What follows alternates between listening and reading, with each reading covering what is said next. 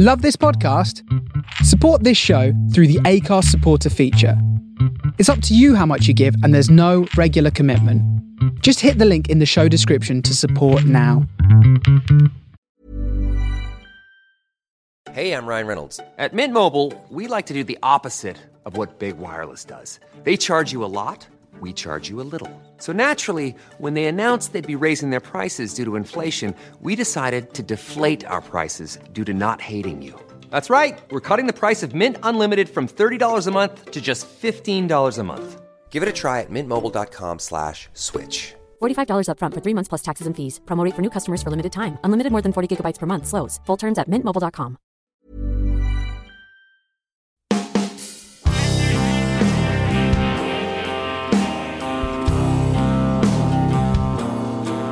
Swim podcast, man. Swim podcast.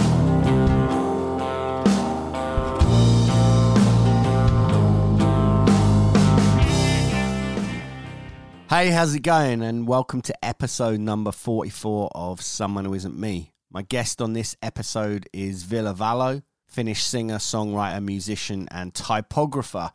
On not just the eve of the release of his debut solo album Neon Noir under the moniker VV, but also the eve of the new year, as it is December 31st as I record this.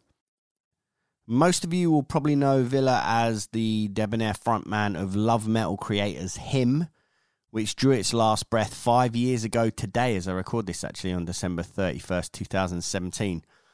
And I felt like this was the best way to move into 23, which is an auspicious number, obviously. But even though on the last episode that I did with Eric from Watain, I said at the end that the next episode to come after that would be with Thomas Hark of Meshuggah.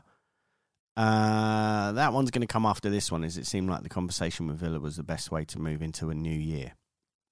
As it's a time of looking ahead and making plans and resolutions and stuff, which is something I'm not normally into, but, you know, getting old, aren't I? So I thought I'd take stock for a moment. I know one of the resolutions should be to make these podcasts more of a regular event rather than something I do every 6 months or so. But it's something I do purely for myself, with the thought that you might also enjoy it, rather than a project that I do to kind of try and build into something bigger. To be honest, I don't really feel the need for it to be anything more than a place where you can hear like a hopefully interesting conversation with an artist once every few months.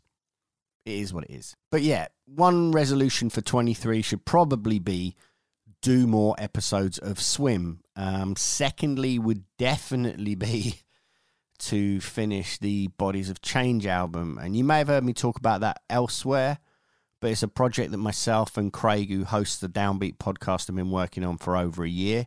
He and I got all the music finished actually in like a couple of months. It seems that other things have slowed it down somewhat. But for those interested, it's rooted in gothic post-punk and black metal, with these kind of expansive and cinematic moments, I guess. The person who was originally going to be singing in it, and who was basically the reason that the project was taking a minute, is now no longer involved. And myself and Craig have asked Debbie Goff of Harriet to kindly step in and sing on the record, which she's graciously accepted to do. And I think giving the whole thing another lift in vitality and a bit of a different energy, and the stuff that Deb's already started sending over, the ideas and whatnot, are sounding super exciting.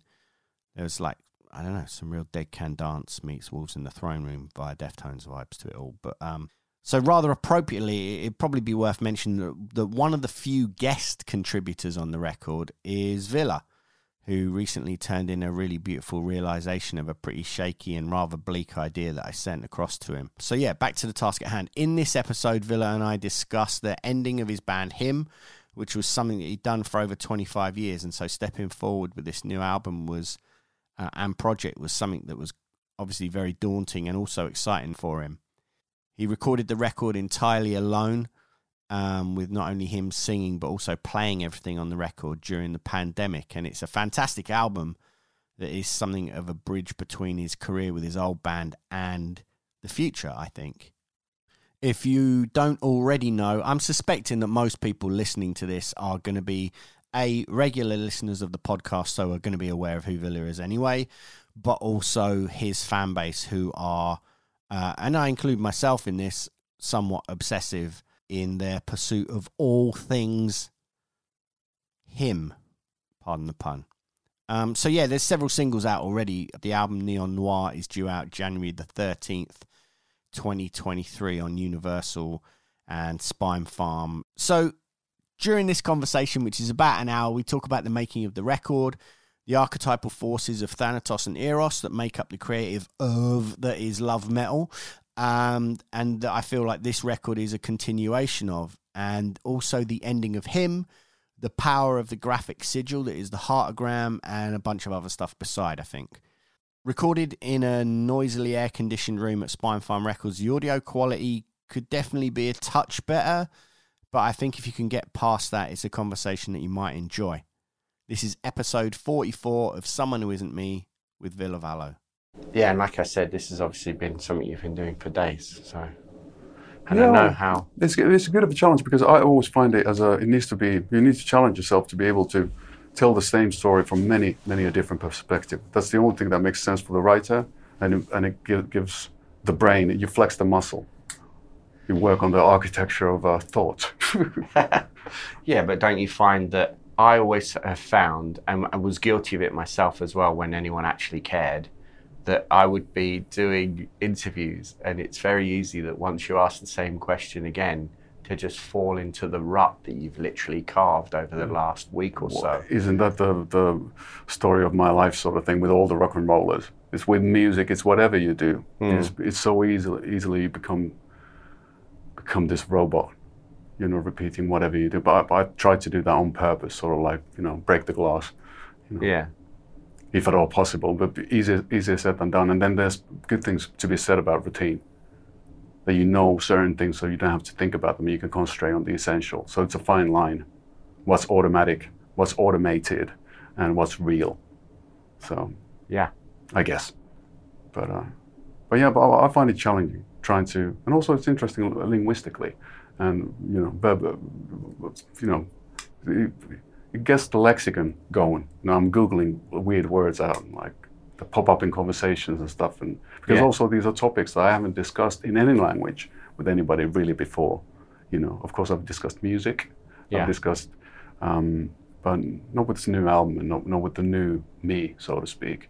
So, and after the pandemic, when I was working on the album, I didn't verbally communicate the ideas I had to anybody. I just played the finished stuff, which is cool and very different to me because I've never experienced it before. Yeah, but I guess that's the beauty and also the problem. Not problem, but the downside. If a sword doesn't have two edges, it's not a sword. That's my motto. Yeah. Well, that's something I mean, we might as well get into this now anyway, and we can talk about... I do want to speak about it chronologically, but at the same time, we're already here talking about making the record, so let's talk about that. I guess the time is rarely linear when it comes to all this stuff because it's all informed by everything that's happened before and probably the stuff that will happen. Yeah. And that's the only way of, I think, finding fascination in life in general. You have to keep the magic going, whatever it takes. Well, with a K or without a K, it doesn't really matter. That's not the point. Yeah, I prefer with, but yeah. As I would have assumed. That cliche. I don't mind the rabbit either. So that's the top hat and the rabbit. It is a rabbit hole. Yeah. At the end of the day, so wow. There is that. Okay. Yeah, that's true.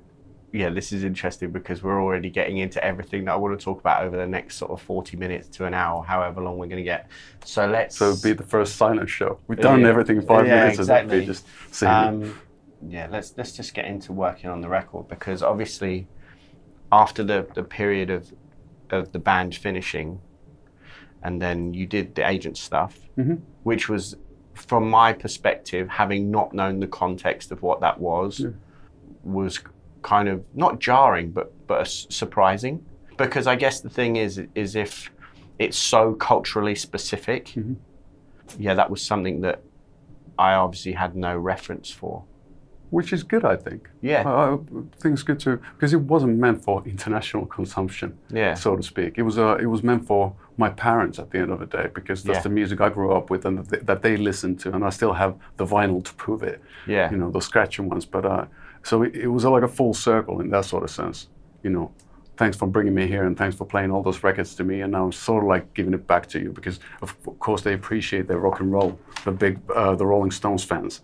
But that sort of 70s, 60s Finnish pop music, that was a big deal at the time, and that's the sound of their youth. So it was kind of, I was hoping to be, it's like this time machine sort of a thing, that their son brings back nostalgia from their youth.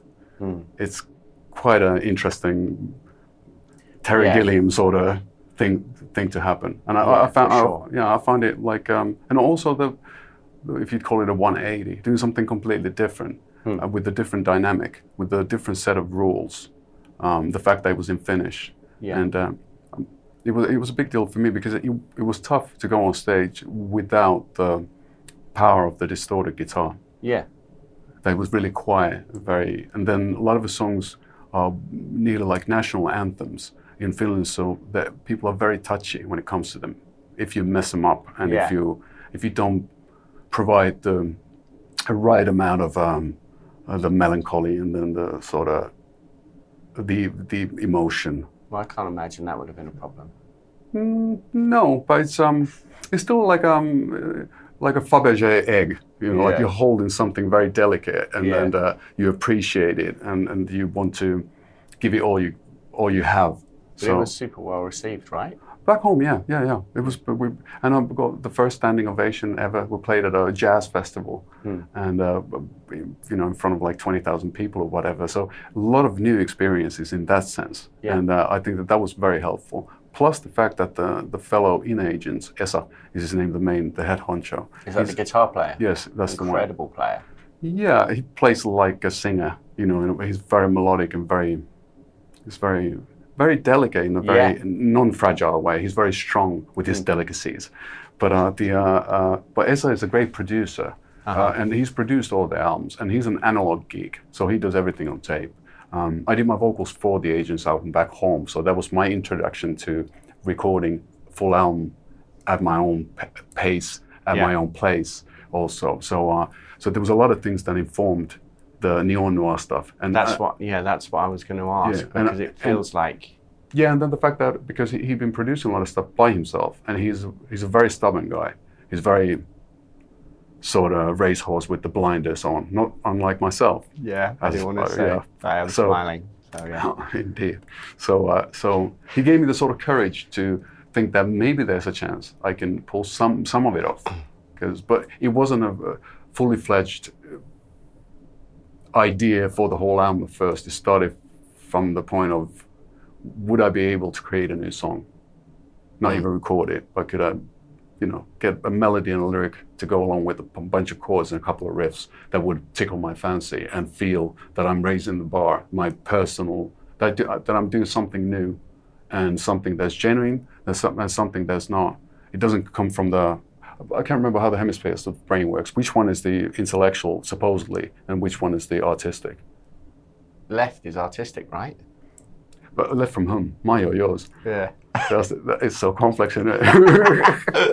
I'm always talking about that with doctors. Like, are you sure it's the right knee? Yeah. No, I mean the left knee. Yeah.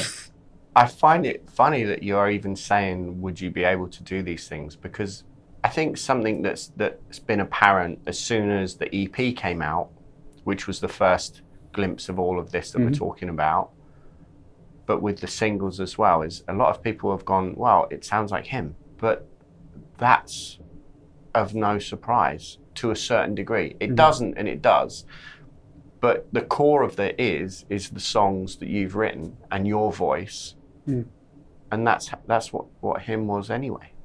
I mean, obviously, and that's not to underplay the importance of everybody else in that band, because each one of those people really brought something to the band. And in other words, actually, you can't think of it in terms that without him, I'd be here.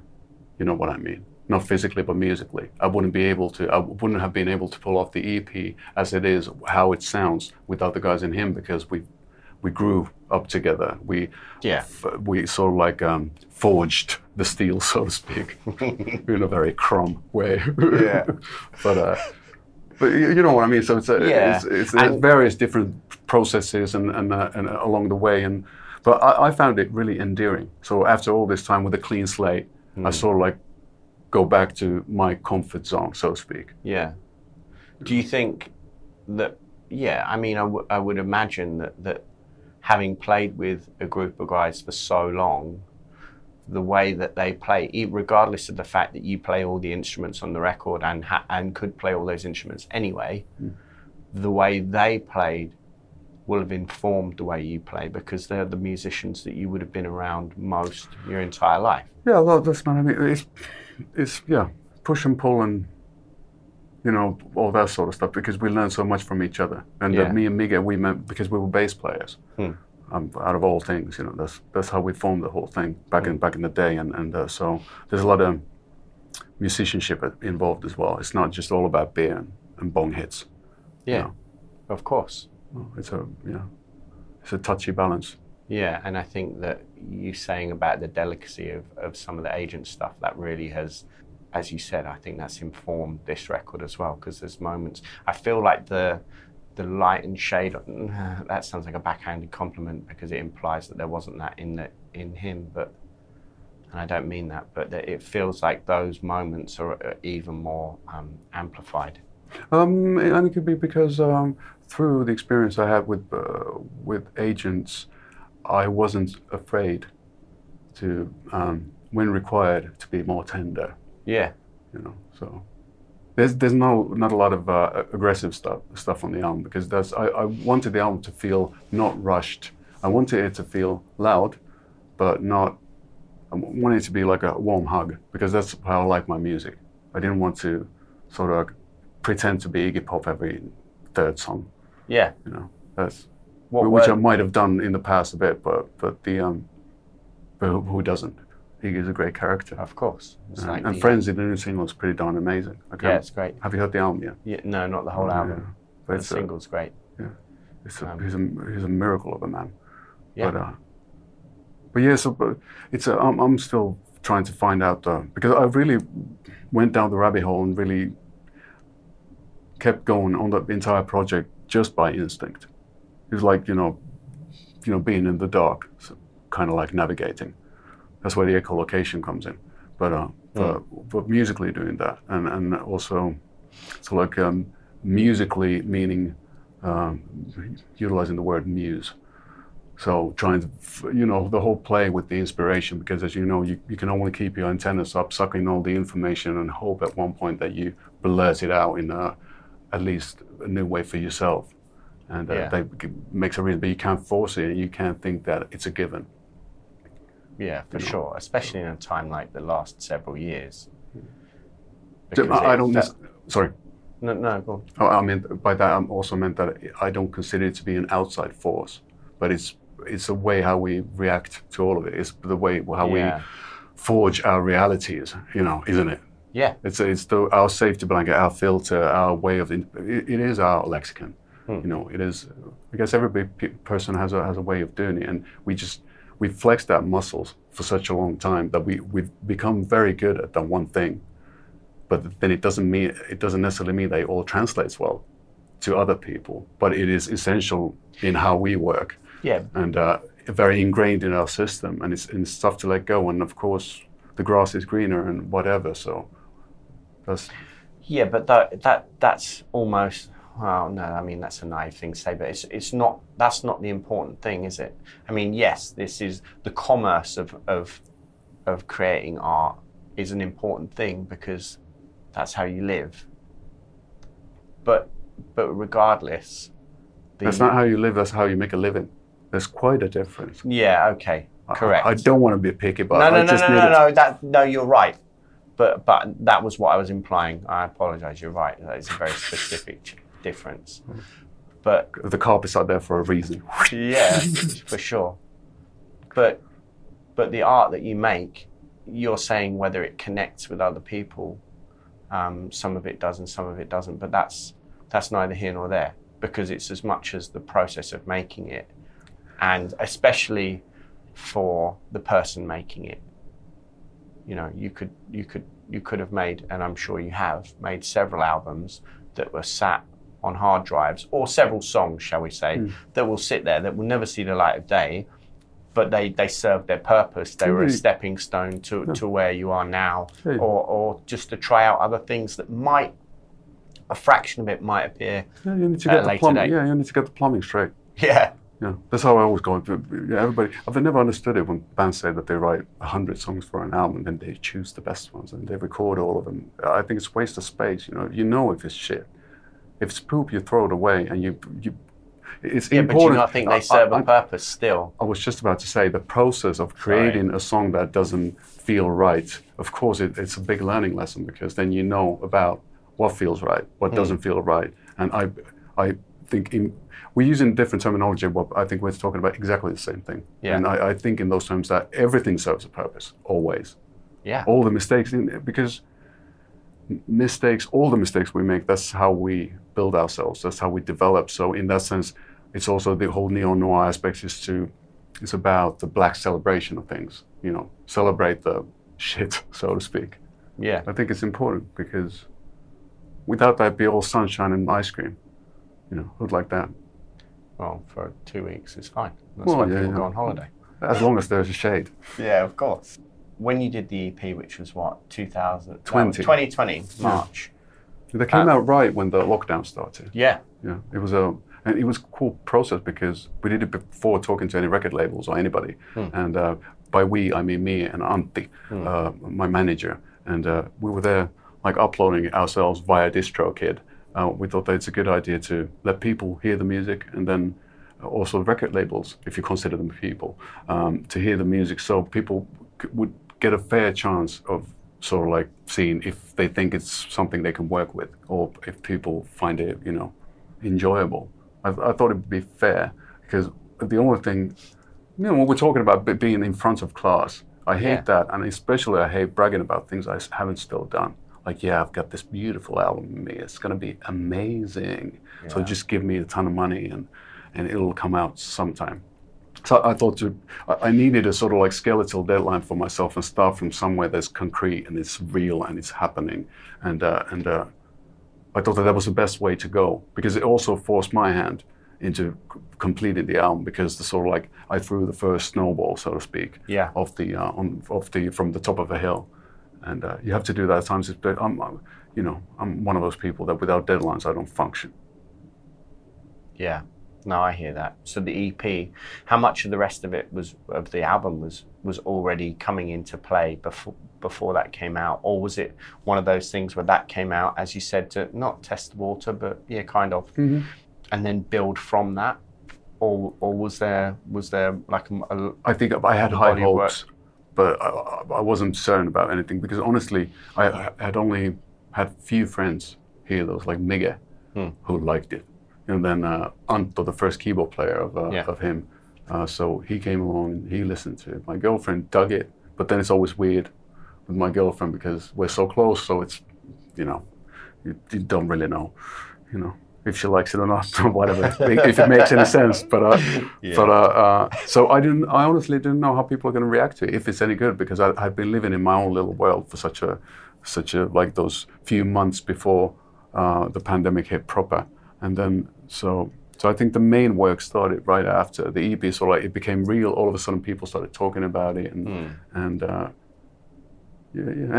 radio started playing it in Finland, which was a big deal for me. Because it felt that... But was that a surprise? Of course it was. Why? It's been a while. Then again, hey, you have to remember the fact that even though I did write the music for him, I was in the band for such a long time that it's impossible to say what are all the factors that influence the success of an act. Of course. So it's hard for me to see the forest for that sort of particular set of trees. So I think it was a very healthy mental exercise as well, to put the whole thing out and just risk it and go with it and go with the flow. And if it doesn't work, then figure something else out. But I thought that's the only realistic way to make it happen. Yeah. And then go back into the darkness, into the cold chamber, I call my studio, and shut all the windows and be all morose and come up with the rest of the album. But also, how easy was that during the lockdown? It was terribly hard. But I think like everybody, I had the longest 1 month I can remember. Was it 20? I think it was 2020, like in the autumn or whatever, when everything just kept pushed back and pushed back, and you know, people were double locking their doors, and I had those moments of like not being able to really, or not wanting to get up of bed at all for a month. Yeah. You know, that's sort of like it felt drained, and that really started to make me believe in this sort of collective consciousness way more. I think it was a great example of it, wasn't it? Because you could, because you could really feel it on so many different levels, and that was beautiful as well, because that means we do share things. Yeah. And people do feel similar things. But that shouldn't be a surprise, because you make art. You know that already. You've witnessed it. It doesn't hurt. I'm not saying that I'm hoping for another pandemic. That's not what I mean by it. No, of course not. What I mean is that you to say that there's this almost surprising revelation that there is the collective unconscious, that we react to things. Maybe a confirmation. Yeah. And okay. I thought also that a confirmation for maybe some people who haven't really thought about it before, who are not involved in the arts, but still could sort of absorb the communal vibe and the sort of, because I think it was global at the end of the day. Yeah. It felt that people were very connected, and it felt, I don't know, it's a sort of new feeling to me. Yeah. There was a glimpse of that when September 11th happened. Yeah, I remember those days passed. There was something that brought everybody together on a very profound level. Yeah. And it's almost as if those traumatic events are... Be careful. Yeah, I know. I was going to disappear down the wormhole. Yeah, I know. But those traumatic events have a huge impact on the psyche of the planet, and you know, whether that's intended or not is a different thing altogether. But it's definitely a thing. Well put. So. And I remember when I came over to yours recently, we were talking about the whole thing about like working in solitude, and the parallel of the lockdown. It's like I personally found that the whole thing of like, oh, you can't go out, you've got to stay in, and you've got to just get on with your day at home. It's like, well, that's kind of the norm anyway for people in that situation that make art. I don't think that was problematic at all. Yeah. You know, I sort of like have this allergy towards humans anyway, the human species, you know. So, but I think the problem was what we just discussed before, the sense of the sort of like the brooding sense of the impending doom or whatever it was. It's sort of like the mood. It was in the ether. Yeah. And that was the thing. I didn't mind it at all being at home. Was it inspiring? I think what happened was when it wasn't, when it wasn't like like an energy vampire, when I was able to get out of bed and start doing something. I think what it did, and I think maybe it is important, and it's the good thing about testing times, is the fact that it does bring the age-old important core questions on the table. Why do I do this? What makes me do this? What do I want to get out of it? Does it make any sense? What the hell am I doing on this planet? Does this life make any sense? Is all this a pretend? Just trying to find an excuse to exist? I think that those questions are very naive, but they're very endearing, and they're very true and pure, and their direct lineage is to early teenage years. Yeah. Sort of like trying to figure it all out. The thing I know, there's no answers, but it's just having very clear and unadulterated minutes or seconds of that feeling coming back to you, because there was no other distractions. I guess that was the thing as well, that enhanced because the doors were closed. So all of a sudden you were more sensitive to the little things in life. Yeah. And the things started popping out of the psyche that normally don't have the space because of all the noise. Yeah. So whether that's a good thing or a bad thing, I think one has to work their way around it anyway, one way or the other. Yeah. And did you find that writing in that period was easier, or were things, because you mentioned earlier that you don't see it as an exterior thing, and yet we're talking about, at the same time, we're talking about the effects on the psyche at large and how that affected everybody, and how, and obviously that's our way of interpreting it, or maybe they're wiser men who know that, who can show us the same thing in ones and zeros on an app. I don't know. I don't claim to know, to have an answer, but I think we see and feel those things quite similarly. Yeah. And that's where the interior and the exterior collide, right? Yeah. So they're more or less, part of the same puzzle anyway. But I found it incredibly hard to work on the music. I found it really, exhausting and very. It was very tough. But I think it should be. That's the age-old adage about suffering poets or whatever. Yeah, I know. Yeah. What do you call that thing? Oh yeah, It starts with a C. Silese, I don't know how to pronounce it. It's an Italian word, I guess. But actually probably came from Latin, so. Yeah. Yeah. Well, yeah. You don't do that on purpose. You don't do that sort of within thing on purpose. But I think some people do. I think I've done it like that when I was 17 or something, or 18, because we thought we had to do it. It's the same as sort of you need to be Bukowski to write anything cool, Yeah. That sort of thing. I sort of like learned that it's not the best idea in my early 40s or whatever. Yeah. No, yeah, for in my sure. 30s, to be honest. But yeah, it was complex. I think it was, for me personally, it was obviously the situation in the world, but it was the fact that I wanted to show myself I could do it, which is a lot, all the uncertainty that goes with it, and then the fact that it was something I did for the first time without him. So a lot of phantom limbs hanging about, I guess. Yeah, for sure. And that makes it a super, super interesting, intriguing, new and fresh experience after it all. But that doesn't mean that it was nice.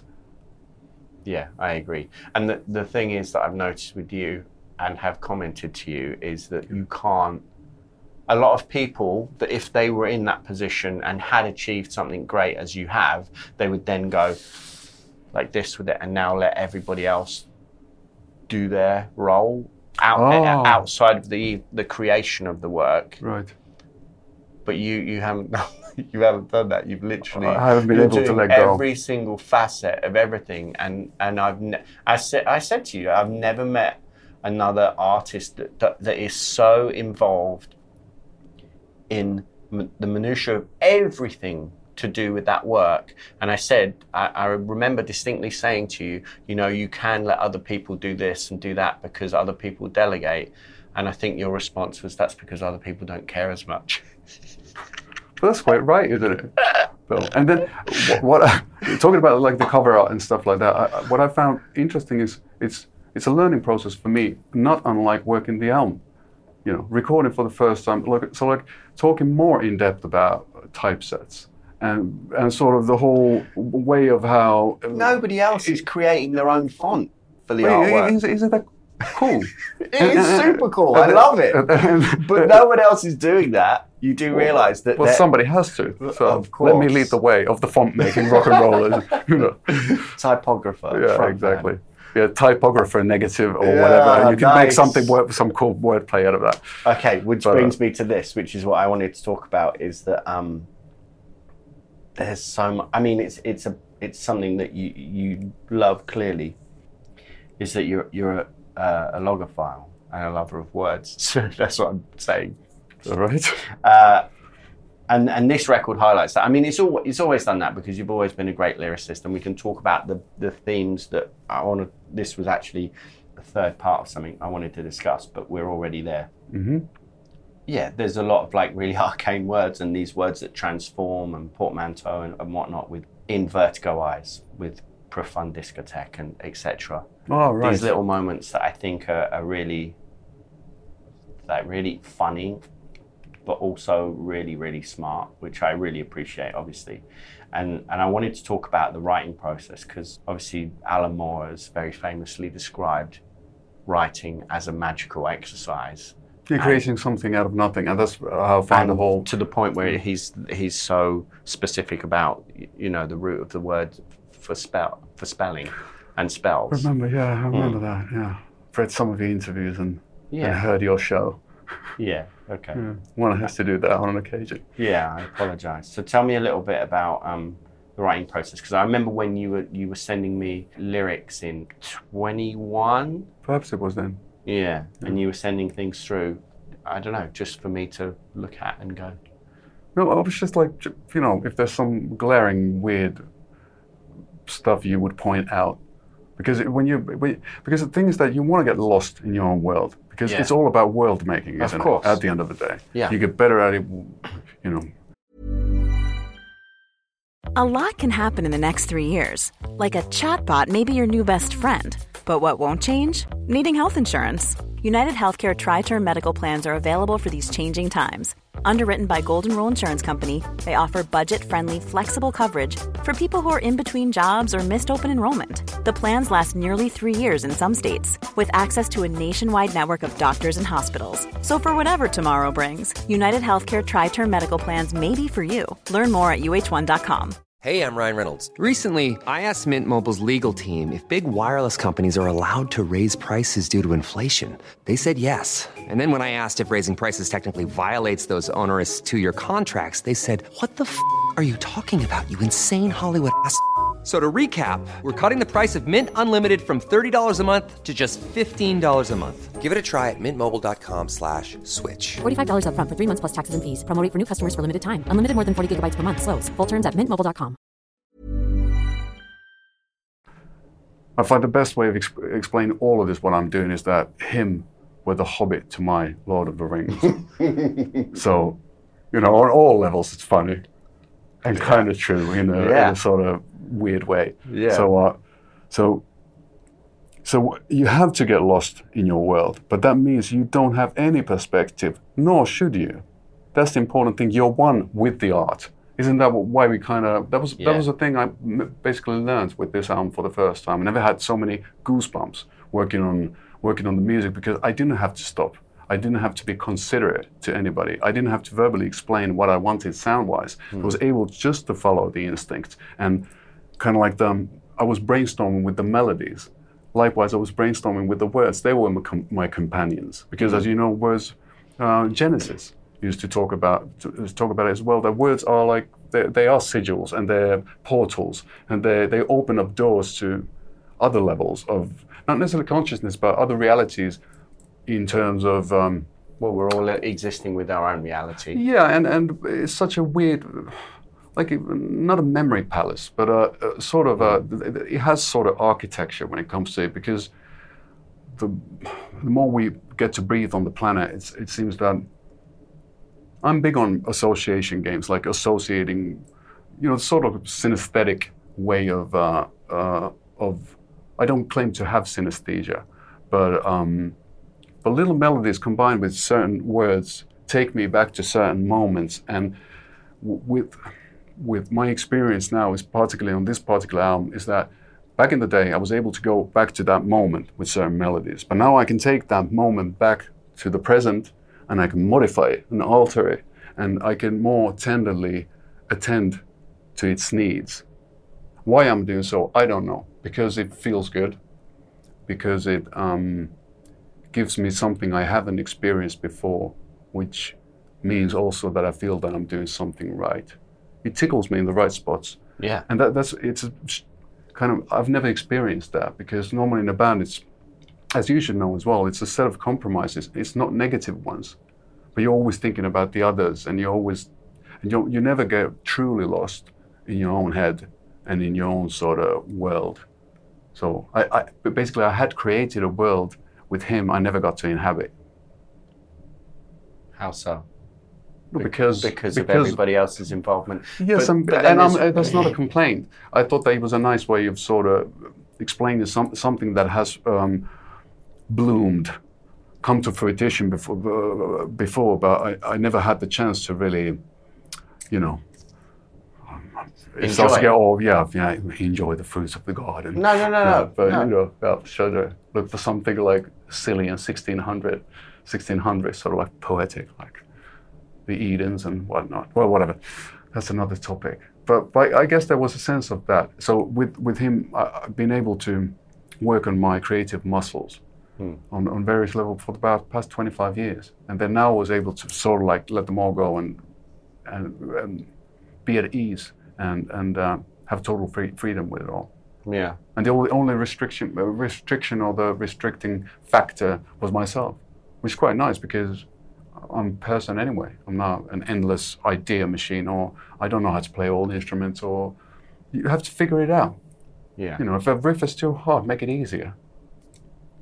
Yeah. You know, at the end Yeah, of the no, day, I it works agree. a lot. It's funny because like I want to talk some more about lyrics and themes and whatnot, but this is a good point to point out that the instrumental moment on the record of Xena Solitaire is exactly what you're talking about. Essentially, the idea of, well, that's how I see it. I mean, it's another play on words, but anyone that knows that those Xena cards are a test of two people's psychic ability. They're the wavy lines and the square and the star and blah blah blah blah blah. And also and there's the solitary. Xena diode compression. So there was also that level Yeah. because I was recording the stuff by myself. So Yeah. there's always a few things going on. Hopefully, Yeah, I find of it exciting. I find that me being the outsider when it comes to English language, it gives me sort of freedom not to take it too seriously. Yeah, but your understanding of it is so, it outstrips so many people where it's their first language. It's I think that maybe has to do with with just the themes, because I've developed my vocabulary around a certain theme more or less for a long time, and it's a theme that not a lot of people need to, thankfully enough, need to really.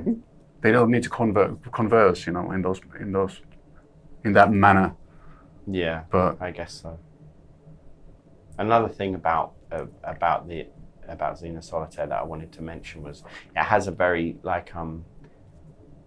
I think you write lyrically, cinematically. You're very visual in your lyrics, and we'll get to that in a sec. But that piece is so cinematic, and it really reminds me of like those kind of giallo films, you know, the Italian. As it should, yeah. Yeah, and I'm a huge fan of Goblin and all that. Yeah, is that something that you'd want to do more of, in the sense of doing? A lot of times I think in vocal melodies and whatnot. A lot of times when writing songs, I think them first as instrumentals, and I'm working the vocal melodies, everything. I like stuff to be haunting. And usually that afterwards, I just mess it up by singing them, you know, take all the feeling out of it. But I do have a punchline when it comes to Xena Solitaire, which is the fact that it does have lyrics, and they're engraved on the dead wax on all the sides of the LP. Nice. And on Baby Lacrimarium, I sing about the dead wax poetry. Yeah.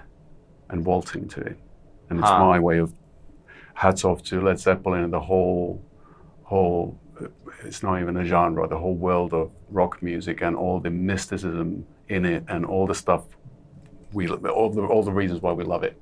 Yeah. All the crazy weird stuff that makes us all spooked out. Yeah, so, that's the stuff I love. Yeah. Indeed, but you know, the other, so to speak. But you got to check out when it comes out of the present plan. It's the lyrics are spread around all the sides. That's great. I think it's like fade to black and blue, along with these dreams of you. My it's Nepenthe. Hold on, I can't remember my own lyrics. And it's a fun. My Nepenthe nightcap for the soul. So I fade to black and blue, along with these dreams of you. My Nepenthe nightcap for the soul. Nice. I thought it was quite, you know, Nepenthe nightcap is nice. Yeah. Yeah, there's a lot of great lyricism within it. I think there is a certain amount of almost synesthesia, or I find it when I'm writing. I find it very, maybe that's because I paint a bit and have like a very visual interpretation of things. I mean, quite literally, but also when writing lyrics and music, I see it very visually. And themes. Do you find that? Because it seems so. And there's even like a couple of moments where it's playfully pointing to that, like obviously with the closed on vertigo eyes and the Hitchcockian reference, and then in Tronogia, the dolly zoom, which then transforms into Dali zoom. But then also in in Forever Lost, where there's about Sadako eyes, which I assume is a Ring reference. It is indeed. That kind of, I'm assuming it's that. Yeah. Yeah. You got it right. Is that how you see things I was when thinking, you write? I was thinking when we talked about painting a bit and Yeah. seeing things visually, I thought that it's not seeing, it's about feeling. Yes. And I think that feeling is the same when it comes to music and visual art. It's a strong feeling. So I don't think, within ourselves, if you think the thought red, it doesn't necessarily mean the color we get to see here, because it's such an emotive thing. It resonates on various different levels. Yeah. And all the different facets of blood and wine and everything in between, all the flowery little things and all that. And when it all comes all the time together, that creates those weird moments that then you start, building from, I guess. Yeah. But I just think, weird meandering answer to that one, but it was, I was just thinking in terms of not consciously thinking about in cinema terms or visually, but rather just, closing your eyes and feeling the whole thing. I think they're all part of the same thing. At the end of the day, it's the inner turmoil or the drama, the maelstrom within us all, that sort of stance. And we're just trying to accentuate it and maybe light it from different angles. And yeah. But it's the same spark, more or less. Yeah, I find it easier personally to vocalize that. I mean, it's about poor choice with music, I think, rather than painting, because it's I don't know. So that's a unending fight. But I've never seen a person get depressed within a sentence. Only took like 10 seconds. Sudden avalanche of acceptance of failure. Yeah. Understanding where you really belong and who you really are. Yeah. Well, that's a good thing. I should. At this point, that was your midlife crisis. Now you're done with it. Yeah. You watched it happen in real time. So obviously, the theme that's been part of the lyric and the cornerstone of what became Love Metal is obviously love and death, and off the back of that, sex and death, I guess. And that's survived past him and is very apparent within this record as well, because there's the polarity, and not just lyrically, but I think sonically as well, because there's moments where there's the songs are really, really dark, but are actually light-footed, sonically speaking, and more upbeat. But I started thinking about that because obviously I think, as you were saying, that your the way that you write has been informed particularly by certain things that you've grown up on, and I assume you mean like tastes in literature and poetry, etc., etc. But I started thinking about it in a more sort of arcane, sort of archetypal way, in the sense that someone like Peter Carroll, the occultist, I'm sure you're aware of, coined the term Thanateros. I think it was him that coined it, which is this idea of, which in itself is a portmanteau of love and death, and but not like a product of the two, more like a kind of alchemical fusing, rebus of the two things, which is what I think has been the core of what you do a lot of the time, specifically lyrically, but I think sonically as well. Discuss. Oh, that's a lot to absorb. Yeah. But yeah, I think you got it right. And then I think maybe the starting point should be the starting point, meaning, well, I'm trying to figure out why there was a decision for me to try to use that sort of imagery, and why I'm still doing it. Why I'm still doing it is clear for me personally, because they're so multifaceted or multi-tentacled or whatever. Both love and death, they keep on changing, and they're actually the constants that do keep on changing. You keep on learning about new things about them and the new ways of how they manifest themselves, and thus they are forever interesting and forever, I still get inspired by it, and they're the constants. They're sort of like they are the polar opposites, but they're not the polar opposites. They're exactly the conjoined twins in a way, and they're twin pillars with a archway across. That's such a lovely way to put it. and I'm walking, you know. No, I think they're true though, that they are these polarities, but at the same time, the same thing.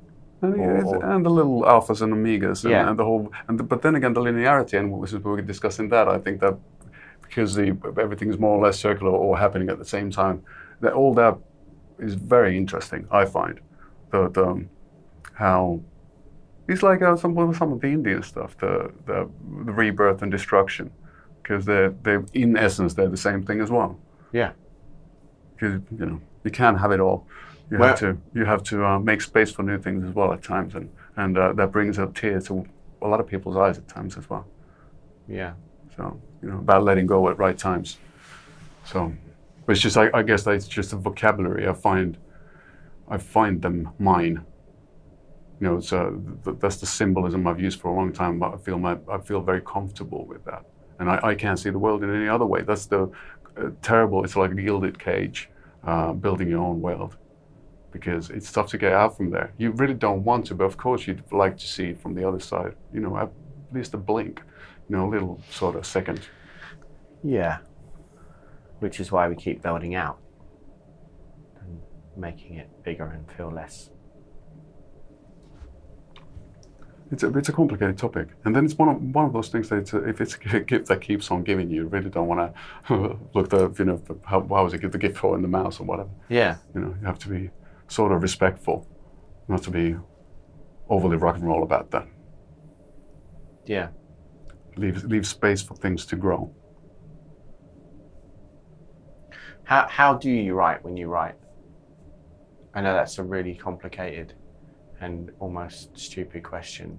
Well, it's definitely a stupid question. But I'm curious, is there a certain amount of, because the lyrics are so specific at times in their wordplay,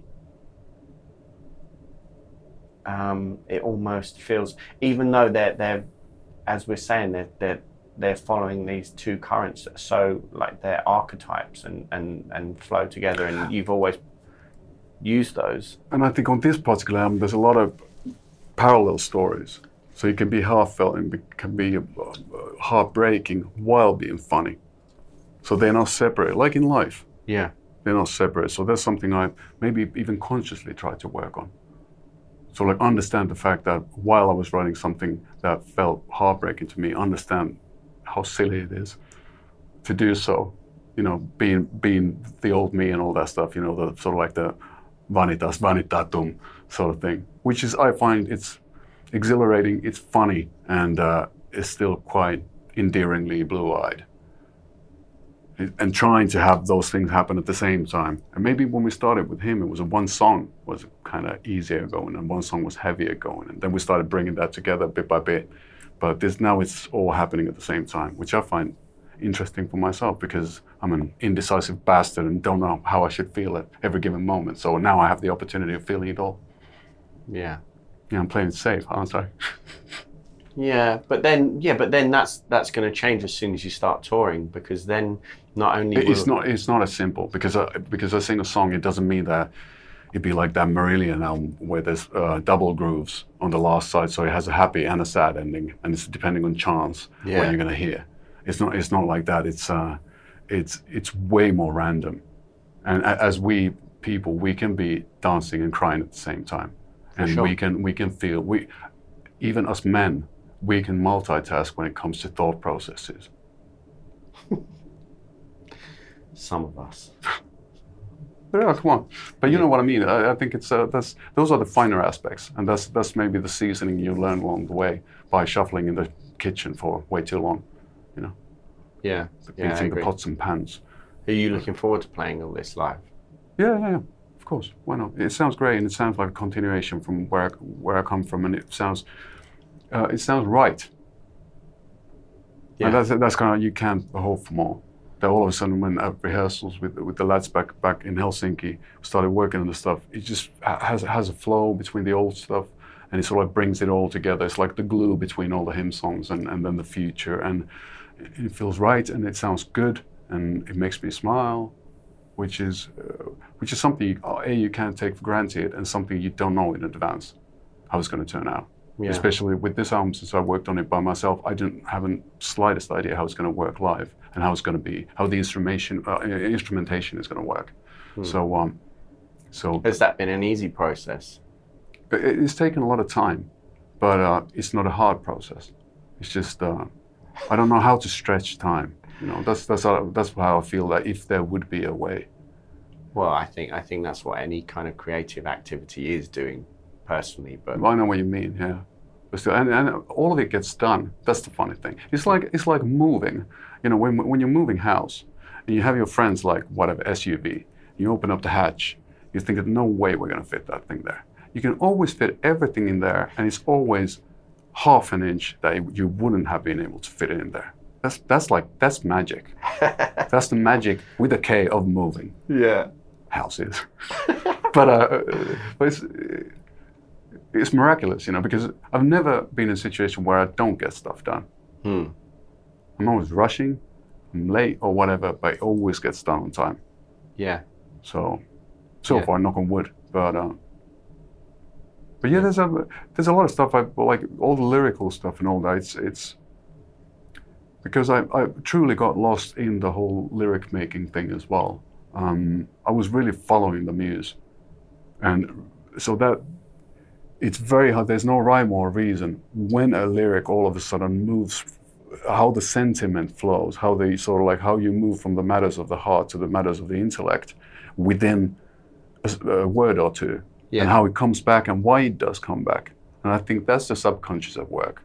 And that's I think the most beautiful thing about creation is when you're surprised.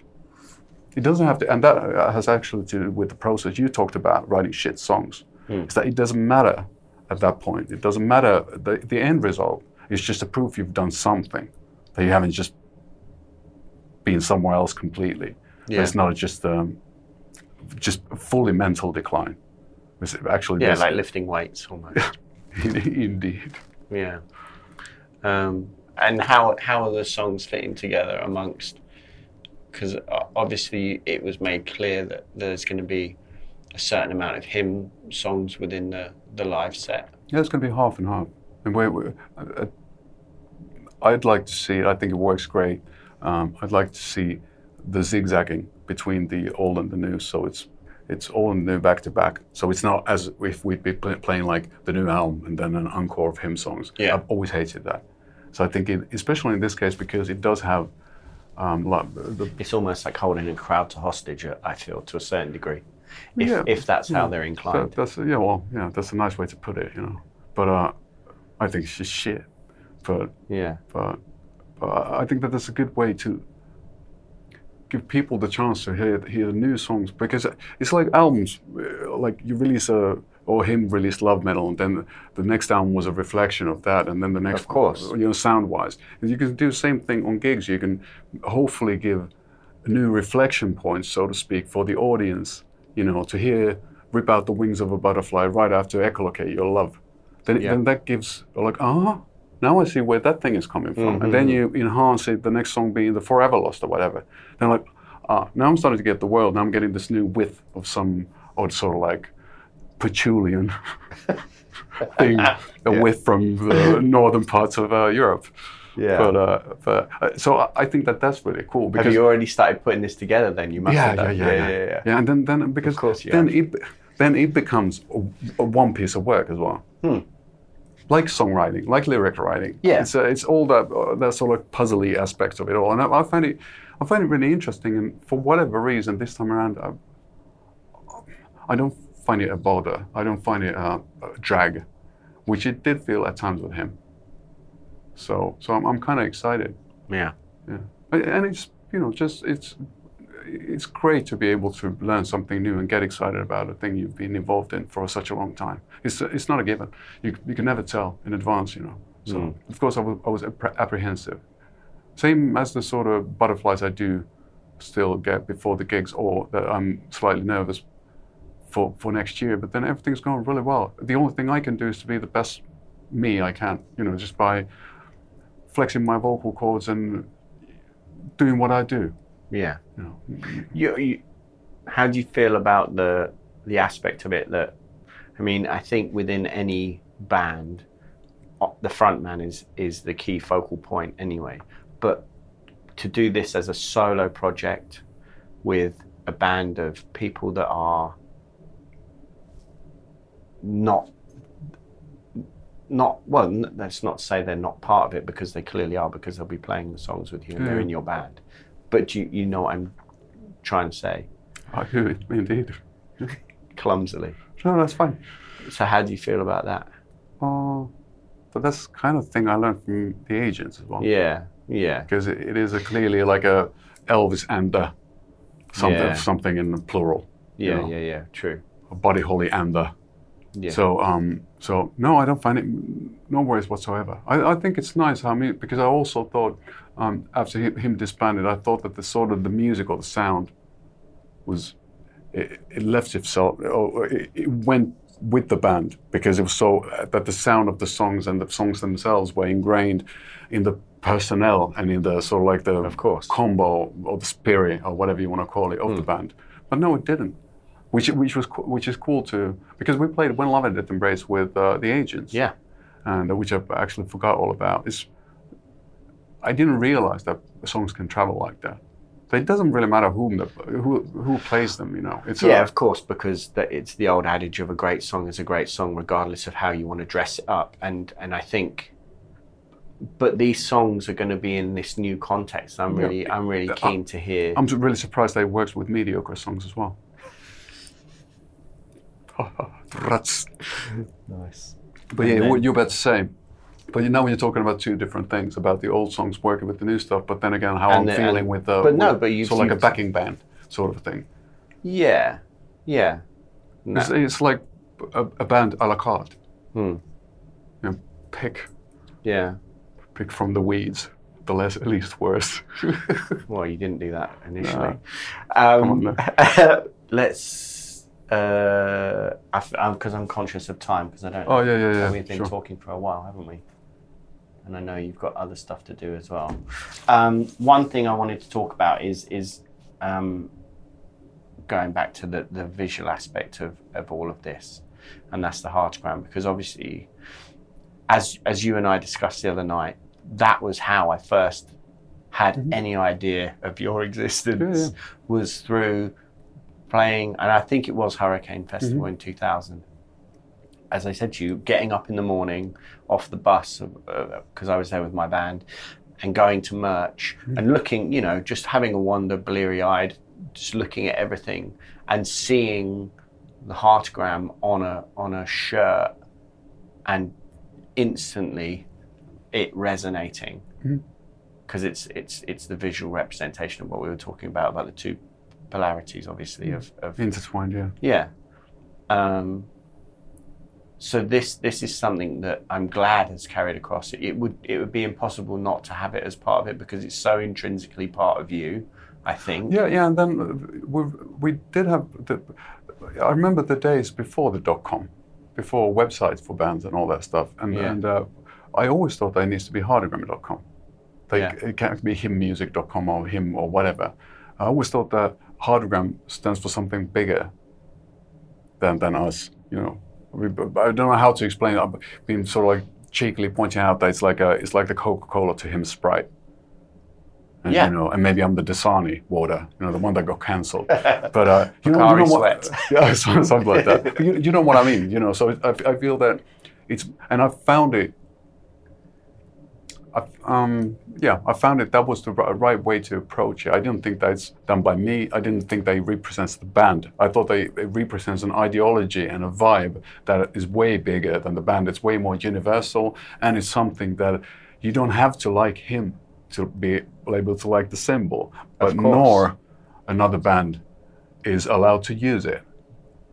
So that's the sort of... Well, this is the thing, dilemma. Because that is the power of an incredible piece of iconography and a sigil, as it is, regardless of whether you'd like to admit it. It very much is that, I think, and that's what I find really interesting now, is that there is this new iteration of it, which makes perfect sense, but this thing also exists now, unfortunately, for for all you've just said, that it's this thing that exists outside of the band, and it is your creation and you own, it also now exists in popular culture. And you and I have discussed this a couple of times about how it now has found life beyond. It now exists within this lexicon of powerful symbols, and people are just, there's these new a group of people now that would have had no idea of its initial where it was birthed or what it's connected to. I mean, we don't have to get into it too much if you don't want to. It reminds me of a symbol, how it got changed along the way. Wow, that's a very that's a very extreme version of it. But yes, I hear what you're saying. I was just trying to see that lovely smile of yours. But no, but the I think I agree, because I think that all those things should be taken as chances to find new interesting solutions and new, hopefully actually to get some people who would have never thought about listening to rock and roll to find about what I do as well. Do you think that'll happen, or do you think I'm hoping, aside from the elephant in the room being BAM, that, poor choice of words. Aside from that, there's obviously now, again, as we've discussed, Trippie Redd has the heartogram chain, and Playboy Carti has it tattooed on him and has it in a video, and as you told me, wasn't even aware that he's making merch with it on as well. Which is I find disrespectful. But I agree. But do you think now that what I'm trying to say is this exists now within popular culture as a thing outside of everything you've done, even though it represents everything you've done to a certain degree? But isn't that great? It's fantastic. It's like hiding your own. It's like a. But what I'm saying is some people don't make that. It's like connection. Superman flashing in public, sort of thing. You do it so fast nobody can see, but you're still doing it. It's so very me, and it's so very personal. And indeed, what you said, it started from a really pure place in a little flat I lived in, and incorporated all the ideas I had when I was 19, 20. So like. That's nuts as well. And that's the coolest thing of it. But it's just like, and I don't have any problems with it being used. That people like it and use it somewhere, but I don't like the fact that people are making money off of it. Yeah. Because I do own the copyright for it, and it's my thing. I have to hold on to it. It's not free use. So at least give us some sort of like a shout out to a Finn on occasion, Yeah. No, I agree though. But I think it is also like, as you said, it is something of a doorway into a world that a lot of people might not be aware of. Yeah, sharing is scaring, I guess, something like that.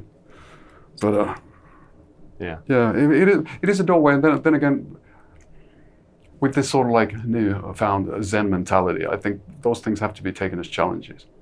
They have to be thought as problems are made for them to be solved, and made for like we're talking about purpose.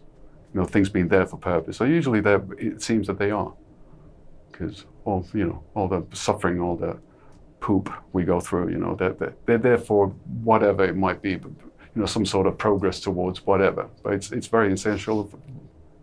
That was really American of me, but no, I know. I'll try to get It's complex. It's Also, we have the things recording what we're saying, so I have to be careful. Fine. All right, let's leave it at that. And there's always a part two. You can always get full-blown crazy, because it'd be nice to go down those rabbit holes, because you can we can find ourselves in such cool, weird, and absolutely monstrous territory. Yeah, it's interesting, but it always takes time. All right, well, we can do that for sure. And we don't need to record it.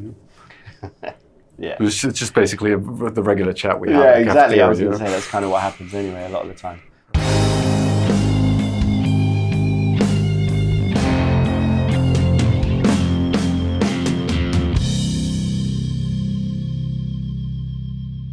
Thanks for listening to episode 44 of Someone Who Isn't Me with Ville Valo, one of my favourite humans on the planet. His debut solo record as VV is called Neon Noir, and it's due out on January 13th, 2023, which, as I record this on New Year's Eve 2022, is less than a fortnight away.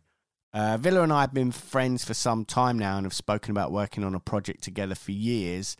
So I'm glad that his contribution to the forthcoming Bodies of Change records happened, and also acts as a signpost perhaps for future endeavours. And speaking of that, there's one thing I feel like I should clarify that I noticed whilst editing this episode. In the section where Villa's talking about hiring musicians for the touring band for this record, he says that he wanted the best of the best, and I made a comment along the lines of, that's not what you did initially. So to clarify, that wasn't me talking about him, obviously, all of whom are incredible musicians, but was actually like a self-depreciating reference to the fact that after he'd put out the Gothica Phoenica Volume 1 EP as VV, he and I were discussing whether or not this was going to be a touring project, and if so, who would be in the band. And he said that, so along with two Americans who were due to play guitar and drums, he asked me to play bass. But the pandemic forced shows further and further into the future, and it meant that it just wasn't meant to be. So that's what I was referring to. I wasn't throwing shade on the old band at all, just to make that clear. Anyways, as I said, this was an enjoyable chat to have. And if it was something that you also enjoyed, please take a moment to rate the podcast and leave a quick review on iTunes. I hope that 2023 holds better things for all of us as we move forward into this current paradigm that we find ourselves in. And just remember, and this is a tough one, but try to remember not to let the oppressive forces that are constantly trying to subjugate and drain us get the upper hand, because I feel like there's a lot of that happening. Find the people and the things that you love and embrace them, and move forward with love and compassion. I am a hippie now, and I am out. Peace. Some places take you away. Some bring you together. Marathon does both. Marathon is Florida's family key, with something for everyone. You'll find museums and wildlife refuges, wide open beaches, miles of warm, clear water, and the historic 7-mile bridge. For more about Marathon and the latest safety protocols, visit flakeys.com/marathon.